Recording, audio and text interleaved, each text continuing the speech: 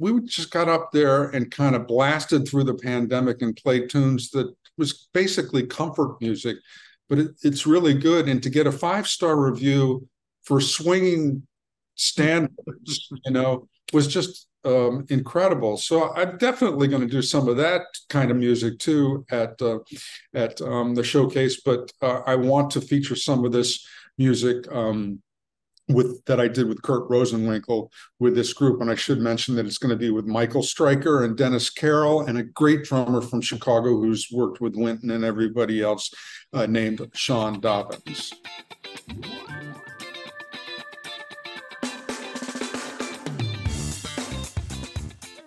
For Chicago Jazz Magazine, ChicagoJazz.com, and welcome to another episode of Around Town. Today, I am joined by Jim Snidero. Of course, he's a Grammy-winning sax player, and he is coming into Chicago Tuesday and Wednesday, September 26th and 27th, to perform at the Jazz Showcase, and we're going to talk all about that. He's also coming in as part of, he's doing some clinics, not open to the public, but doing some clinics at UIC for Michael Stryker, who's the department chair over there. And so he's going to hit at the Jazz Showcase on Tuesday and Wednesday. He's going to have a killer group. And Jim, thanks for jumping on. Welcome to Around Town, and it's great to talk to you.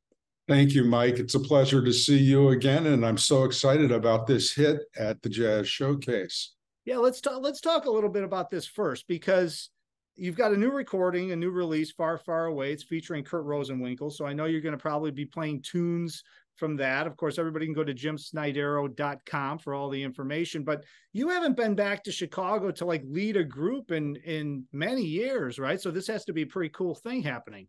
It is. The last time I played there was maybe 10 years ago, at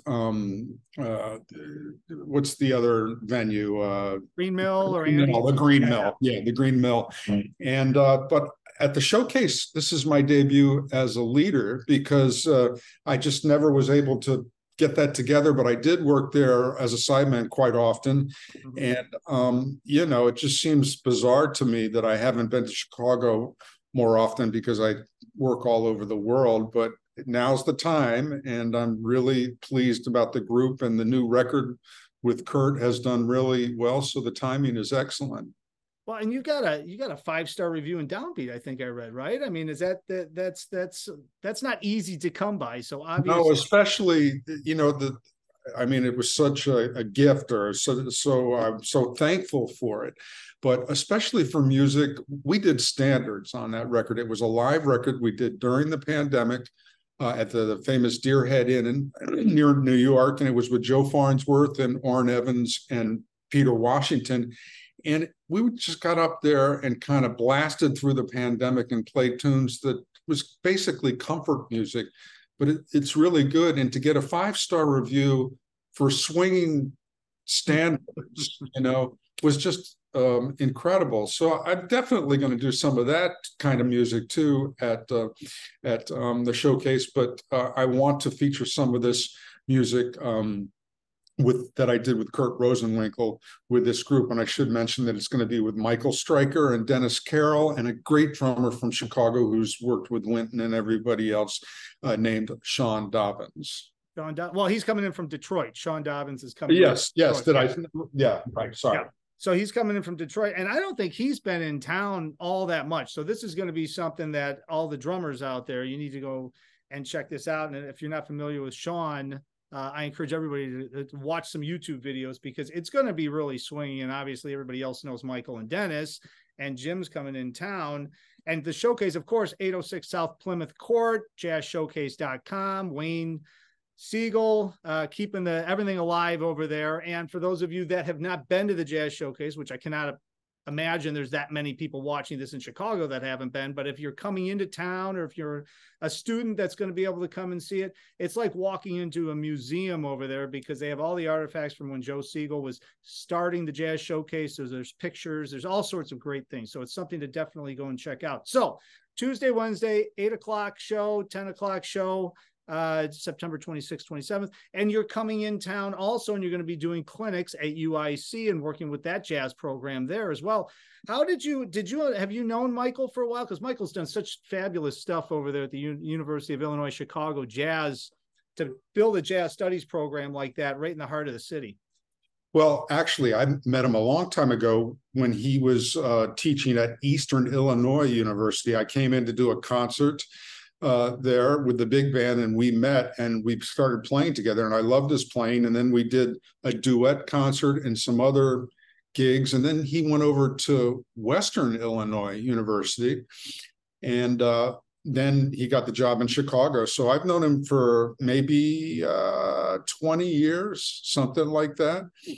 Great pianist. And I'm happy to work with those students over at the university too.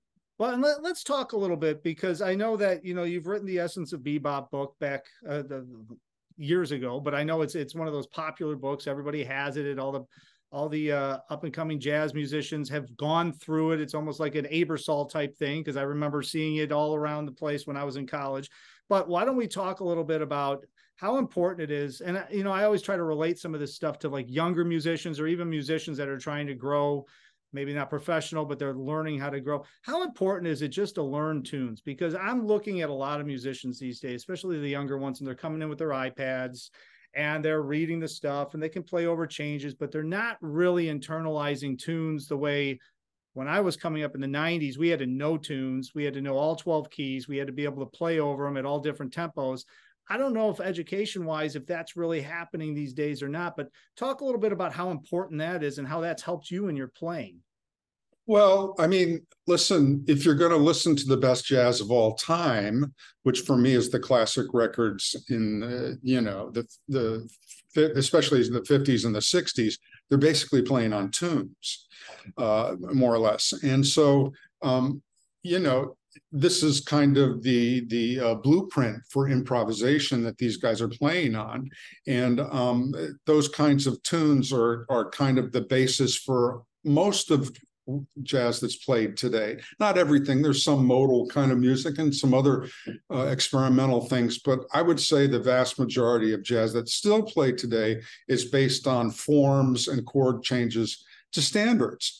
And it's a really great way to learn how to play any kind of jazz. And if you're a student, at least the way that we used to do it, and I think it's the best way still, you really want to learn how to play, you've got to transcribe solos and figure out what they're doing and emulate that until you've internalized it. Then you kind of make it into your own. And that's kind of a hard road, but that's the best way to do it. It's the quickest way from point A to point B, and you're going to be doing it over tunes. So, and on the other practical side of that is that if you're a working jazz musician, or you're someone that's going to do gigs as a jazz musician, say, at a bar or for some kind of social event or whatever, you might not have ever played with the musicians that you're going to, and so you're going to walk in and you're going to have to play tunes probably. And looking at the iPad or whatever, a book, is probably not going to let you perform to your highest level, because you haven't internalized the form and the changes and the concept about how to get through that kind of music. So from both a practical side and a nuts and bolts language side and an artistic side, it's the quickest way to get it together. Yeah. Well, and that's the thing, right? Is because you want to know where the music came from. It's just like anything else. If you're in business, you want to know why you're doing this, then you can go back 50 years and look at why people did it a certain way to get to a certain point. It's the same thing with music. And the beauty, to your point, you can go back and transcribe the masters playing over the same changes you're going to play over, which tells you a lot about the internalization of the music. And then you can first learn that. That's how then you develop your own voice, right? Absolutely. Take it to another level. Absolutely. So when you're playing, and I mean, we'll talk a little bit about this. Of course, you're coming into town Tuesday and Wednesday, September 26th and 27th at the Jazz Showcase. Michael Stryker, Dennis Carroll, Sean Dobbins joining you. It's going to be swinging. Of course, everything's at jazzshowcase.com. When you first started performing and starting to play, and you got out of college and you started, and you played in so many different genres and so many different styles with so many different directors and band leaders and running your own groups and everything else. I mean, what's that through line as far as playing goes? Because I know you've played jazz, you played some funk, you played rock, blues, whatever, but you found your own voice. When did you really realize that, this is actually Jim Snidero playing over these tunes, and I'm not trying to copy anybody anymore. You know, was there a point where you're like, you know what, I feel really comfortable in my playing, I'm just going to blow, forget it, and I'm not going to worry about what anybody else is saying, because I feel like I'm confident in my playing? Well, being confident and finding your own voice are kind of two different things, because you know, I think the confidence comes from understanding the language and understanding the instrument, and all the hard work that you've put into both of those things gives you the confidence to know, you know, it helps you to relax and just do your thing. As far as my voice is concerned, I think a lot of it started probably when I did the strings record about 20 years ago in the early 2000s, which was a very successful record. And I started to hear my voice a little bit more over top of a totally different setting for me. I had composed and arranged all the music. It was a huge undertaking. And I felt like at that point, I really was starting to write write and arrange more. And, you know, you're going to have your voice when you're writing music usually. And then so you're going to be playing over that, and they kind of go hand in hand. And suddenly you realize there are certain things that you like that you're doing all the time that are actually unique. They're you. They might be small things, and a lot of times they are small things. There are things about articulation or a certain way that you put a line together. You know, everybody's got their preferences as to the timing of things and the way that they like to shape ideas. You know, that comes from your influences, but eventually you find your own way, even if you don't really realize it, especially if you work very hard at it. There's a certain thing that you favor, and you start doing that. And when you realize that's you, then you can kind of capitalize on it. So I think it's about 20 years ago. Yeah.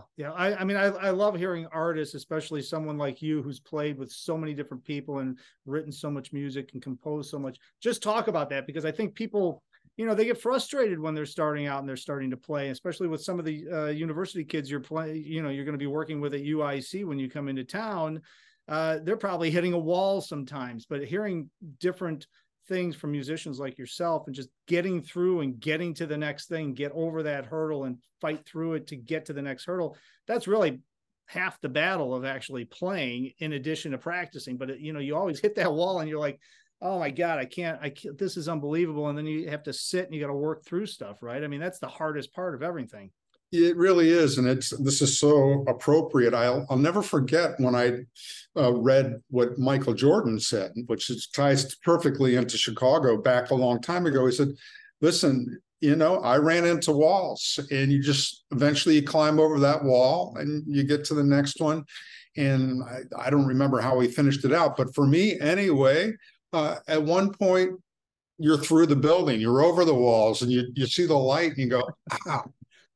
It was all kind of in front of you, but sometimes, I mean, a lot of it is, sometimes you just have to go through the process of enlightenment until you finally realize, there it is, that's it, you know, a certain problem or whatever. Right. Well, I totally agree. I'm glad you said that. And well, all right. So I want to make sure everybody knows, go and see Jim with the group here. So Jim Snidero, Tuesday and Wednesday, September 26th, 27th at the Jazz Showcase.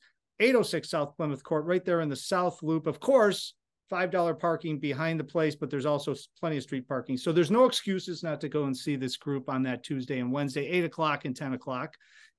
And I wanted to say one thing too, that I really hope that students will come down.